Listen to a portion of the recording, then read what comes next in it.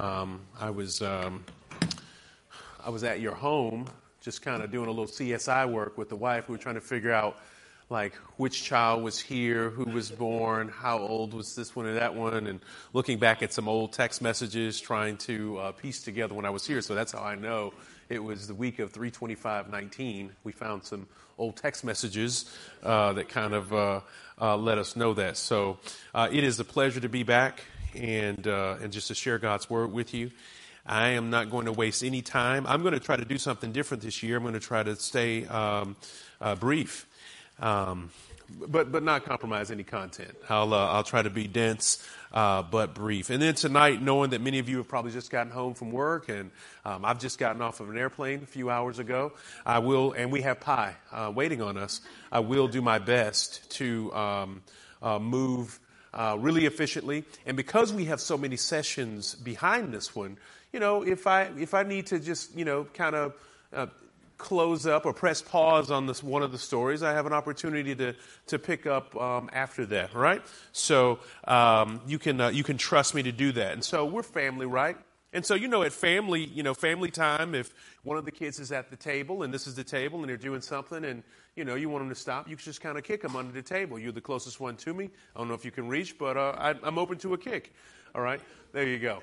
So, but I would, just in case I get really rolling and we hit that 30 to 35 minute mark, with one of the brothers, just kind of let me know. Would you courteously let me know? I hear that actually your wife just kind of takes off her hat when it's done. We've had enough Holy Ghost, and just kind of do that. So I'm I was not supposed to share that? All right, good. Yeah. Amen. Well, let's go ahead and pray, and we'll get started for tonight. Father, in the name of Jesus, you've heard our petitions. May we never grow old of declaring our dependency on you. I am totally and completely dependent on you. Yes, I have cobbled together some words on paper or on a computer screen. I've thought through the story. We've all read it. Many of us in the room have read it before.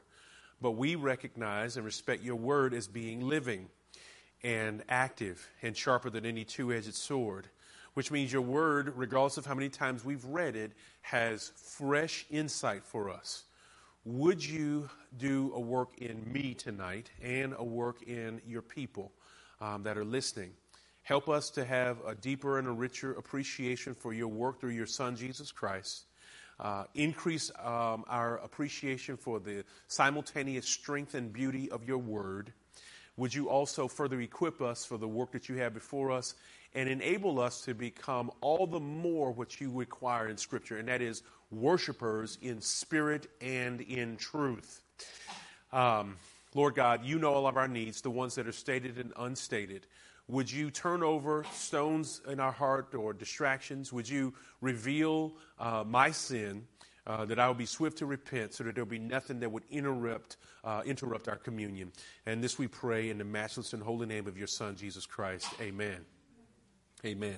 So if you have your Bibles with you, go ahead and turn with me in them to Luke chapter 15.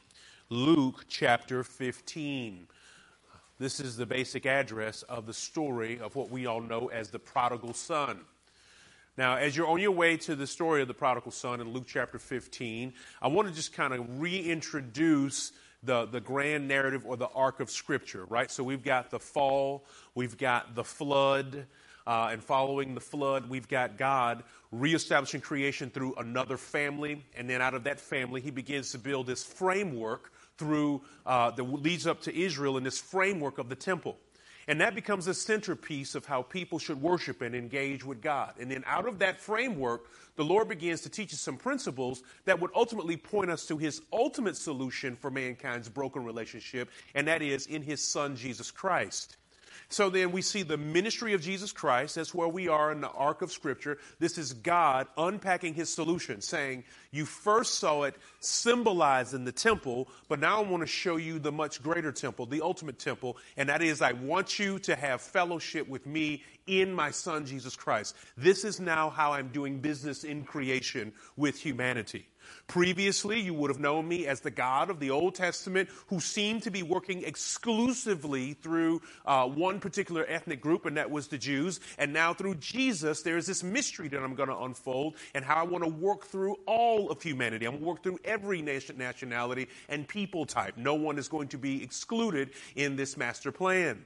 And so as Jesus goes on his teaching campaign, he begins to, through various stories, teach us and tell us how God wants to reach humanity and how he wants to engage with humanity. And so then we arrive at the Gospels, and particularly the Gospel of Luke, and the number one theme, or the central theme of the Gospel of Luke. Does anybody know? We can do this. This is family. Does anybody know? Jesus Christ says, I came to seek and save that which is lost. Was that Luke 19:11, right? That's the principal theme of the book of Luke. And so what we have in the book of Luke is this very dense series of parables and stories about lost things, right? So before you even get to the story of the prodigal son, you've got the story about a lost coin after it, or you got the lost sheep, the lost coin. You have another one about a variety of different lost things. And so Jesus wants to tell people how God is in the business of restoring or recovering or capturing or finding or bringing back to himself things that are lost. And I find it quite interesting that right here, compressed together in Jesus' stories, he talks about a lost son, a lost sheep, and a lost coin. In other words, no matter what scratches your itch, if you're a businessman and you're like, man, if I ever lost some of my collateral in my sheep, I'd be going crazy. And so Jesus speaks a message to the businessman that's in the room because he understands what it might mean to lose one of his sheep. Maybe if you're a person who's a banker or an accountant or a person who's just really good at being fiscally savvy and you're a great steward and you talk about a lost coin. So he tells a story about a lost coin to capture that person's heart, if they're money or fiscally minded.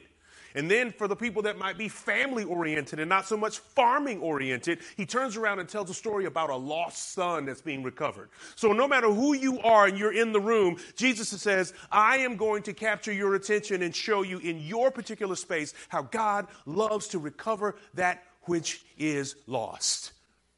And so in the Bible, when you see Jesus do things like truly, truly, or verily, verily, or in the Old Testament, you see things like holy, holy, holy, this triple and double witness or mention is all about saying, I'm double clicking, if we were talking about it in our narrative. I'm clicking on it twice. I want to click and drag. I want to highlight that. I want to hold that. I want to grip that, right? And so that's what Jesus is doing. He's triple clicking on the idea of God is committed to recovering the lost by telling the story of the lost son, a lost sheep, and a lost coin. God's serious about the lost.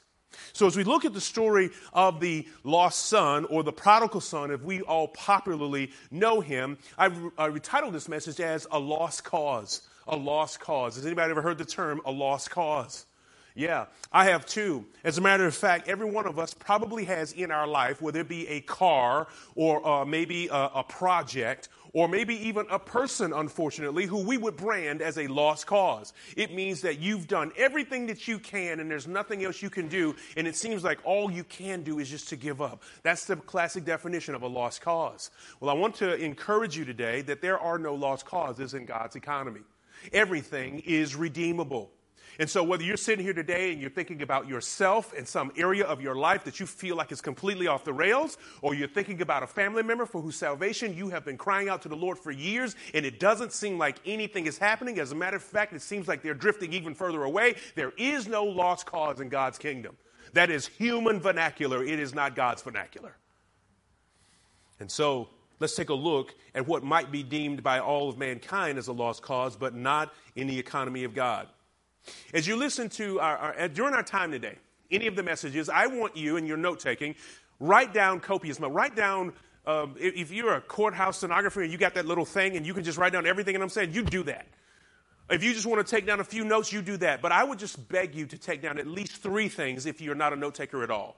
Would you be on the lookout for indications of where God wants to improve your relationship with him through a richer understanding of the gospel and how it works? The gospel work, right? A vertical relationship. Lord, how are you speaking to me about me and you? Be on the lookout for a second set of truths that directly speak to your relationship with one another and how it is that he wants us to live more richly as a local fellowship or local body or in community with other believers even beyond this local address. And then I want you to be on the lookout for how God wants us to engage with our world where there is bona fide and true and full and complete lostness. Be on the lookout for those three sets of ideas. I may or may not at times mention them overtly. So let's begin to read through the story of the prodigal son. In the first verses of that story, which is verses 11 through 16, hear this. It says, "And he said there was a man who had 2 sons. And the younger of them said to his father, 'Father, give me the share of the property that is coming to me.' And he divided his property between them. Not many days later, the younger son gathered all he had and took a journey into a far country, and there he squandered his property in reckless living. And when he had spent everything, a severe famine arose in that country, and he began to be in need. And so he went and hired himself out to one of the citizens of that country and sent him into his field to feed pigs. And as he was longing to be fed with the pods that the pigs ate, no one gave him anything." Just to back up a couple of things, just a moment, I think there's a couple of things that we should note. Number one, in looking at verses 11 and 12, what happened in the prodigal son's life? There is a life lesson in there for Roderick. There's one in there for James. There's one for John. There's one for everybody in the room. There is a life lesson here for all of us, because I believe that while I'm not a prodigal per se, I don't believe in this very moment that I am at this great distance from God in my fellowship. But I do believe that all of us are on the spectrum. I do believe that somewhere in us we are teetering. We're somewhere between asking for our inheritance now and fully getting ready to eat some pig food. We're all somewhere on the spectrum of prodigal living, or we're all somewhere. We know someone who is along the spectrum. So I'm hoping that as you hear this message, your first ear is not to try to find out who this applies to that's not in the room, because the people that are actively considering eating pig food, they're sitting in these mauve seats today. I want us to think first about us and how every single one of us, starting with me, is somewhere on the prodigal spectrum, and to have some tools to recognize when am I starting to drift. Because even if I never become a full-blown prodigal, there are moments in my life, if I could be so honest, when I can feel my fellowship with the Father drifting. And I need to know how I got there. Because how many of us will recognize that it happens slowly and subtly, not necessarily through one big, massive decision?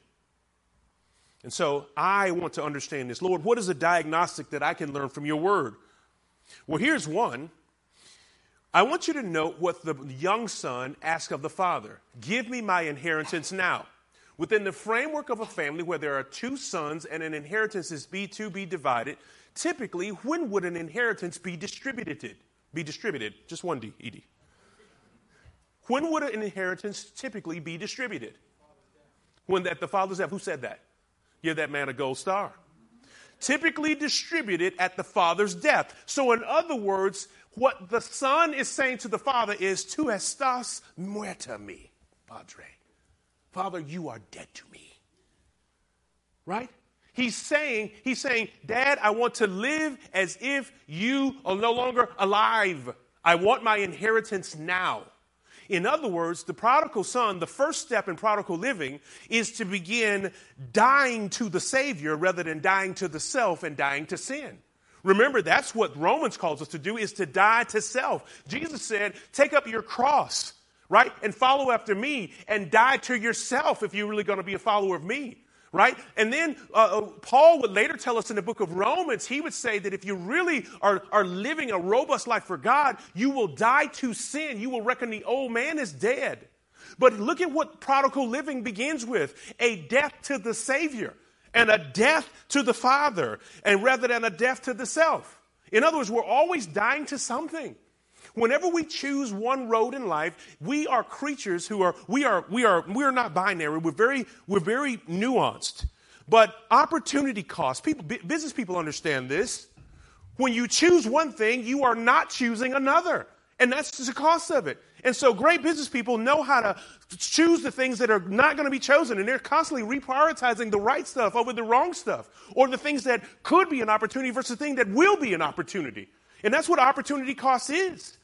But here's what I'm talking about in our walk with the Lord. Whether you own a business or not, you have the business of managing your soul before the Lord. And the opportunity cost is every single day you are dying to something or someone. Is it to you? Is it to yourself? Or are you dying to the Savior? Right? In other words, has the Savior become dead to you? Effectively and functionally. These are coarse words. No one would ever say, I am dying to God. We would never say those words. But when you choose something that is antithetical to your relationship with God, you are saying, I'm not going to die to self. I'm going to die to the Savior. I'm going to live as if the Savior is dead. And that's where prodigal living begins. To explain it a little bit more gently, understand what the younger son asked for was his inheritance. His inheritance. It's rightfully his.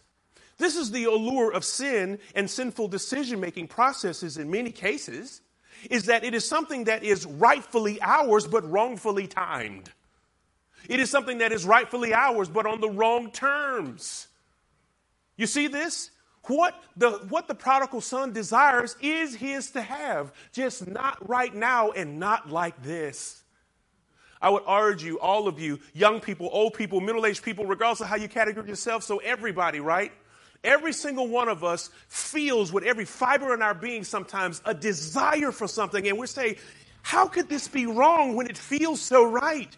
And there could be an element of truth. There could be something that you desire that is deeply right, but it is just wrongfully timed and on the wrong terms.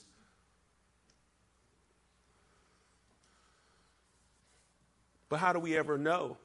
It's by dying to self rather than dying to the Savior. Rather than trying to hush the voice of the Holy Spirit, hush the voice of our flesh and our desires.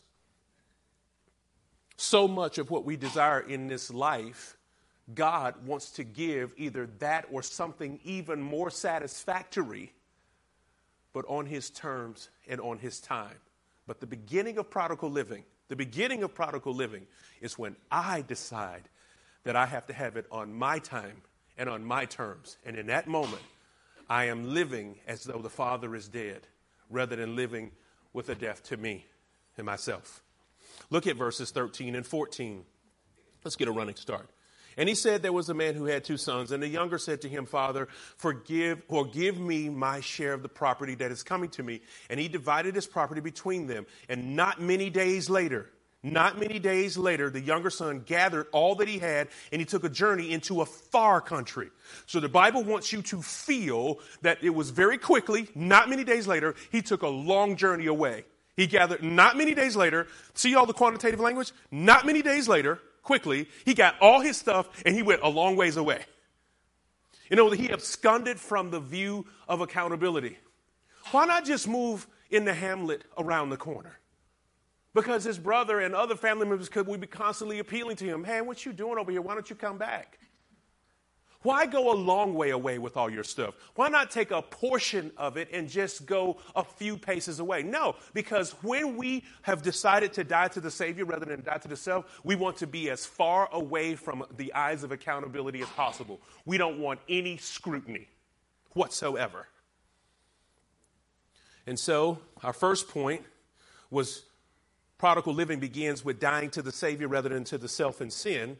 Our second point tonight is this, is that distance from fellowship deteriorates decision-making quality. Distance from fellowship with the Father deteriorates decision-making quality. What do I mean? He gets a long way away, and then it says he squanders everything. Now, I want you to think about the volume of an inheritance. This was not some $500 savings bond. This was what a father had set aside that was supposed to set these children up. The Bible says to good Hebrew men that a good man leaves an inheritance for his children's children. So think about the sheer volume of what he took, and he blew it according to the scriptures. That's a terrible decision-making quality. But that happens to every single one of us, beginning with me, when there is distance from fellowship. Distance from fellowship with the Father produces deteriorated decision-making quality. Why? The further I get from the Father, even as a believer, the further I get from the Father, the more I mute the voice of the Holy Spirit. I can't kill the Holy Spirit, but I can press mute. The scriptures call it quenching, right? I can press mute on the Holy Spirit. Well, when I'm muting the Holy Spirit, what happens? The world becomes noisier. My flesh becomes noisier. My natural thoughts becomes louder and clearer and seem to be more like the truth. We are creatures of volume and focus. Whatever is the most vivid, whatever has the most volume is the thing that gets the most focus. You are not ADD. You're just human. Whatever is the most vivid and has the most volume will get the most of your focus, period. And when we mute the voice of the Holy Spirit through distance from fellowship, let's talk real practically. What is distance from fellowship? How does God inhabit his people? Oh, that sounds like a clue. The Lord inhabits the praises of his people. A life that is devoid of active, disciplined praise. A commitment to praise. The Lord inhabits the presence of his people. The Lord says, if you'll flee from the devil and draw near to me, I'll draw near to you. So there's fellowship in just trying to draw near and move away from Satan. The Bible says that the word of God is living. And that the scriptures are God breathed. So to read my Bible is God breathing on me. You see that? So when there is a deficit in praise, prayer time, which is communion with God, and time spent studying and perusing the pages of his word, this is where I am gradually creating distance between me and the Father. And where there is distance, I am muting the voice of the Holy Spirit. If I'm not muting the voice of the Holy Spirit to make the world's noise louder, I am then minimizing his impact, which makes the world's offer seem greater. What do I mean by minimizing the impact or the ministry of the Holy Spirit?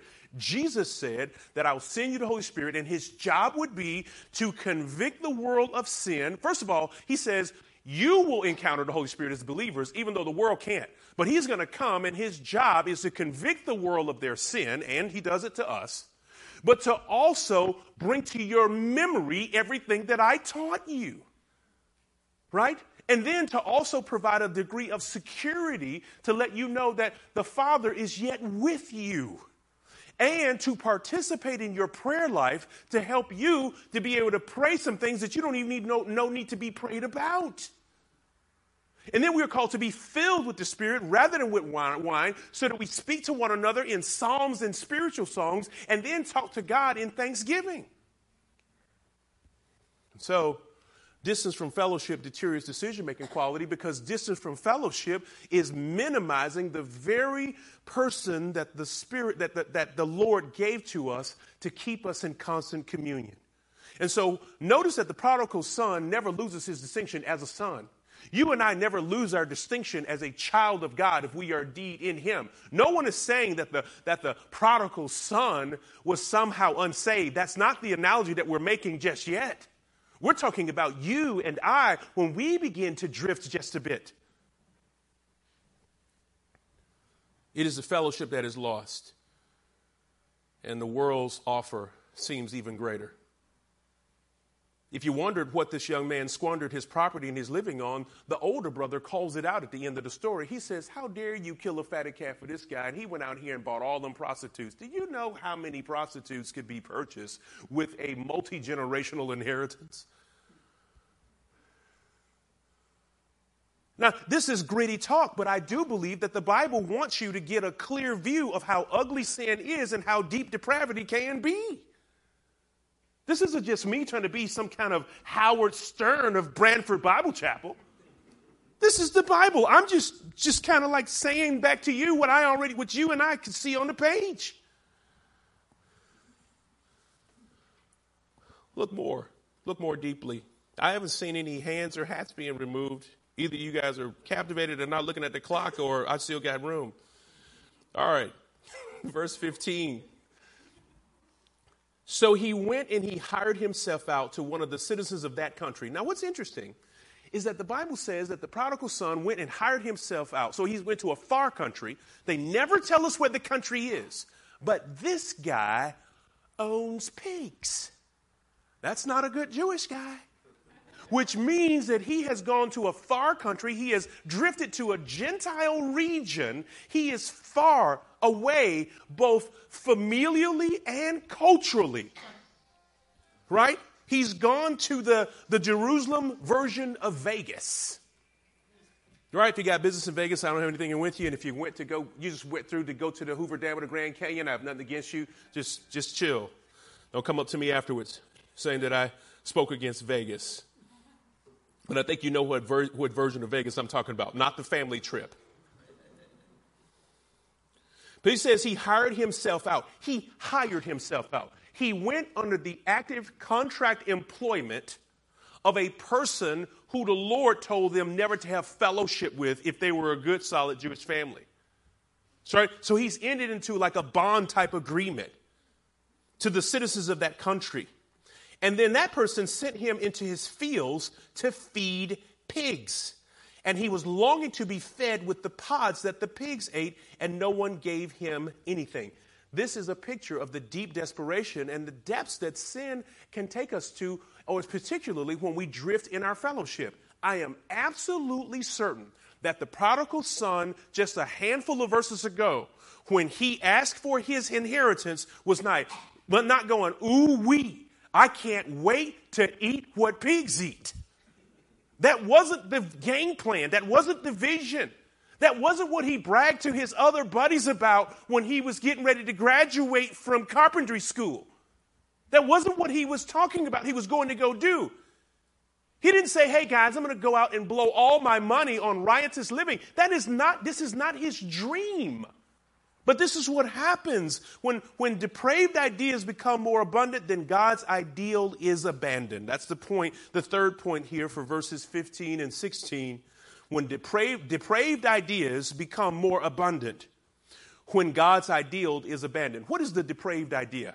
To take a job in a region that you know God would never call you to fellowship, to go and take an occupation. A good Jewish boy has never even been within great proximity of pigs, let alone would be feeding them and caring for them, let alone be thinking about not just eating pigs. Ladies and gentlemen, I eat pigs, but I have never been so low that I wanted to eat what pigs ate. That's even below Rod's standards. You understand? This isn't him going into a Chevron and seeing a little bag of chicharrones and say, I want some skins, and I know I shouldn't have it because my cholesterol is high and I'm on high blood pressure medicine. No, this is a guy that says, do you have any troughs out back? I'd love to take a sip. It's an ugly picture, is it not? But he said he longed for it. It wasn't a passing or fleeting idea. He longed for it. He's that desperate. His depravity has become more ideal than God's ideal. And that's what happens the longer our fellowship gets from God. So I don't know if you've ever seen yourself in this state, and I pray that we have never seen ourselves, but maybe you have, and it'll help you in your gospel ministry to others. But man, it's amazing when we gradually drift from our fellowship with God, what kinds of things can anchor in our hearts as an okay idea. But can that also help you to extend grace to those who we may not have, but we see someone else out there and we go, oh my goodness, he's an idiot. How could he ever do that? If he or she has drifted in their fellowship, that's exactly how. Because every human being that drifts in their fellowship gives voice to depraved ideas. Depraved ideas become more abundant when we have abandoned God's ideal. God's ideal was close familial fellowship with the Father. Sin strips us of our security. The young man has no security blanket. He has no sense of self. It strips us of our identity. He has completely lost this idea of who he is and where he comes from. Sin strips us also of our dignity. You ever look out from behind these eyes and seen a woman of the night or woman or man of the night? I don't know what they call them anymore. I'm trying to be nicer in my language. But a person who sells their body for a living. You ever wonder how a human being could get there? The Bible tells you. This gradual drift in fellowship, depraved ideas become more ideal when God's ideal is abandoned. Sin strips us of our dignity. It strips us of our decision-making quality. It strips us of our sense of who we are and our sense of security. It removes all of that. This is what sin does. The Bible, how do we know that sin does that? Jesus told us in other places that Satan comes to steal, to kill, and to destroy. He is the great pickpocket, bully, and joy carjacker, right? This is what he does. He takes from the believer. He brutally abuses the believer. Well, what is his instrument? What is the club that he uses to do it? It is sin. The devil doesn't have anybody actively against the wall giving it to him like this. He uses sin to beat us up and to steal and to take from us. And this is why the prodigal son has been stripped of identity, security, and dignity. I believe this is a cautionary tale for me, but I think it is also a care strategy for my brother. When I see somebody against the ropes, totally robbed of their dignity, their security, and their sense of identity, this is a great opportunity for me to begin praying for them through the lens of the prodigal story. Lord, help them to reach the bottom. Help them to come to the end of themselves so that my brother can get like he is, or help me get to the way the prodigal is here in verse 17. But when he came to himself, he said, how many of my father's hired, listen to this language, don't gloss over this, don't read too fast. When he came to himself, he said, how many of my father's hired servants have more than enough bread? And here I am I perish of hunger. Right? This terrible portrait is exactly the position that sin puts us in. The Father's hired servants have a higher level of provision than this. Now, as the prodigal son is getting ready to turn, I want to show you some things just around the anatomy of repentance. But when he came to himself and he said, how many of my father's hired servants have more than enough bread, but I perish here in hunger? I will arise and go to my father, and I will say to him, Father, I have sinned against heaven and before you. I am no longer worthy to be called your son. Treat me as one of your servants. Verses 17 through 19 reveal to us these things, that repentance grows out of three righteous realizations. Repentance grows out of three righteous realizations. This is a good opportunity for somebody to tell me I'm getting close to my time. So when I finish this point, I can close, we can get pie. But if you don't say anything, I will roll right into the next point. I promise, because I'm out of control. Repentance grows out of three righteous realizations. And what are they? The prodigal son, came to a self-awareness. The self-awareness is this: I am officially living below my father's will. Repentance is impossible if we don't come to the conclusion that where I am now, regardless of how glamour. Now, for the prodigal son, it was dirty, and it was dingy, and it was ugly. But we all know that sometimes sin isn't this ugly on the exterior. But there is a realization that is required for any person to have real repentance. And it is this: I am living below the Father's will. That is the first conclusion that the prodigal son came to. We must have not only self-awareness, but also repentance calls us to situational awareness. I am perishing in my current state. He said, my father's hired servants have more than enough bread, and here I am perishing from hunger. Does a person really believe that their current state is one of perishing? If you don't believe that, the repentance isn't going to be real and isn't going to be authentic. The third realization is sin awareness. So you got self-awareness, I'm living below God's will. You got situation awareness, I'm perishing in my present state. You got sin awareness, it is I am separated from what truly satisfies. In other words, he says, okay, I have squandered my full inheritance. I got exactly what I signed up for, and that does not satisfy. I am still hungry, and I got exactly what I asked for. The Old Testament equivalent is when Israel said they no longer wanted manna, which fully satisfied. They said, we prefer to have quail. And the Lord said, gotcha. Can I get fresh quail coming right up? right? And what happened? There was a wind that blew quail into the camp, and it said that they ate quail until it came out of their noses, and then the Lord says, and that's it. That's a wrap. But he gave them exactly what they wanted. He gave them a belly full, a nostril full, apparently, of exactly what they wanted. And so God is okay with giving people a healthy dose of exactly their request to get their inheritance now. And hopefully it'll bring us to a place of repentance when we realize that wanting what you want, quail versus manna, will never fully satisfy. Manna wasn't cute. Manna probably wasn't even delicious. But man, did it satisfy, and was it always there on time. But think about it. Manna was just an appetizer to milk and honey.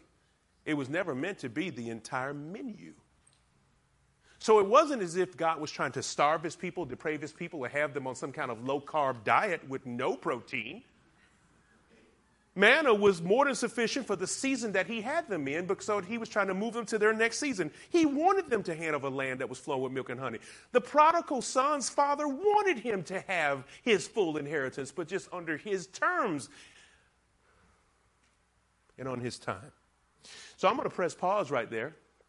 I'd love to go some more, but I want to get pie, and I want to be respectful. I want to honor my word, and I want to be invited back. So we're going to pray.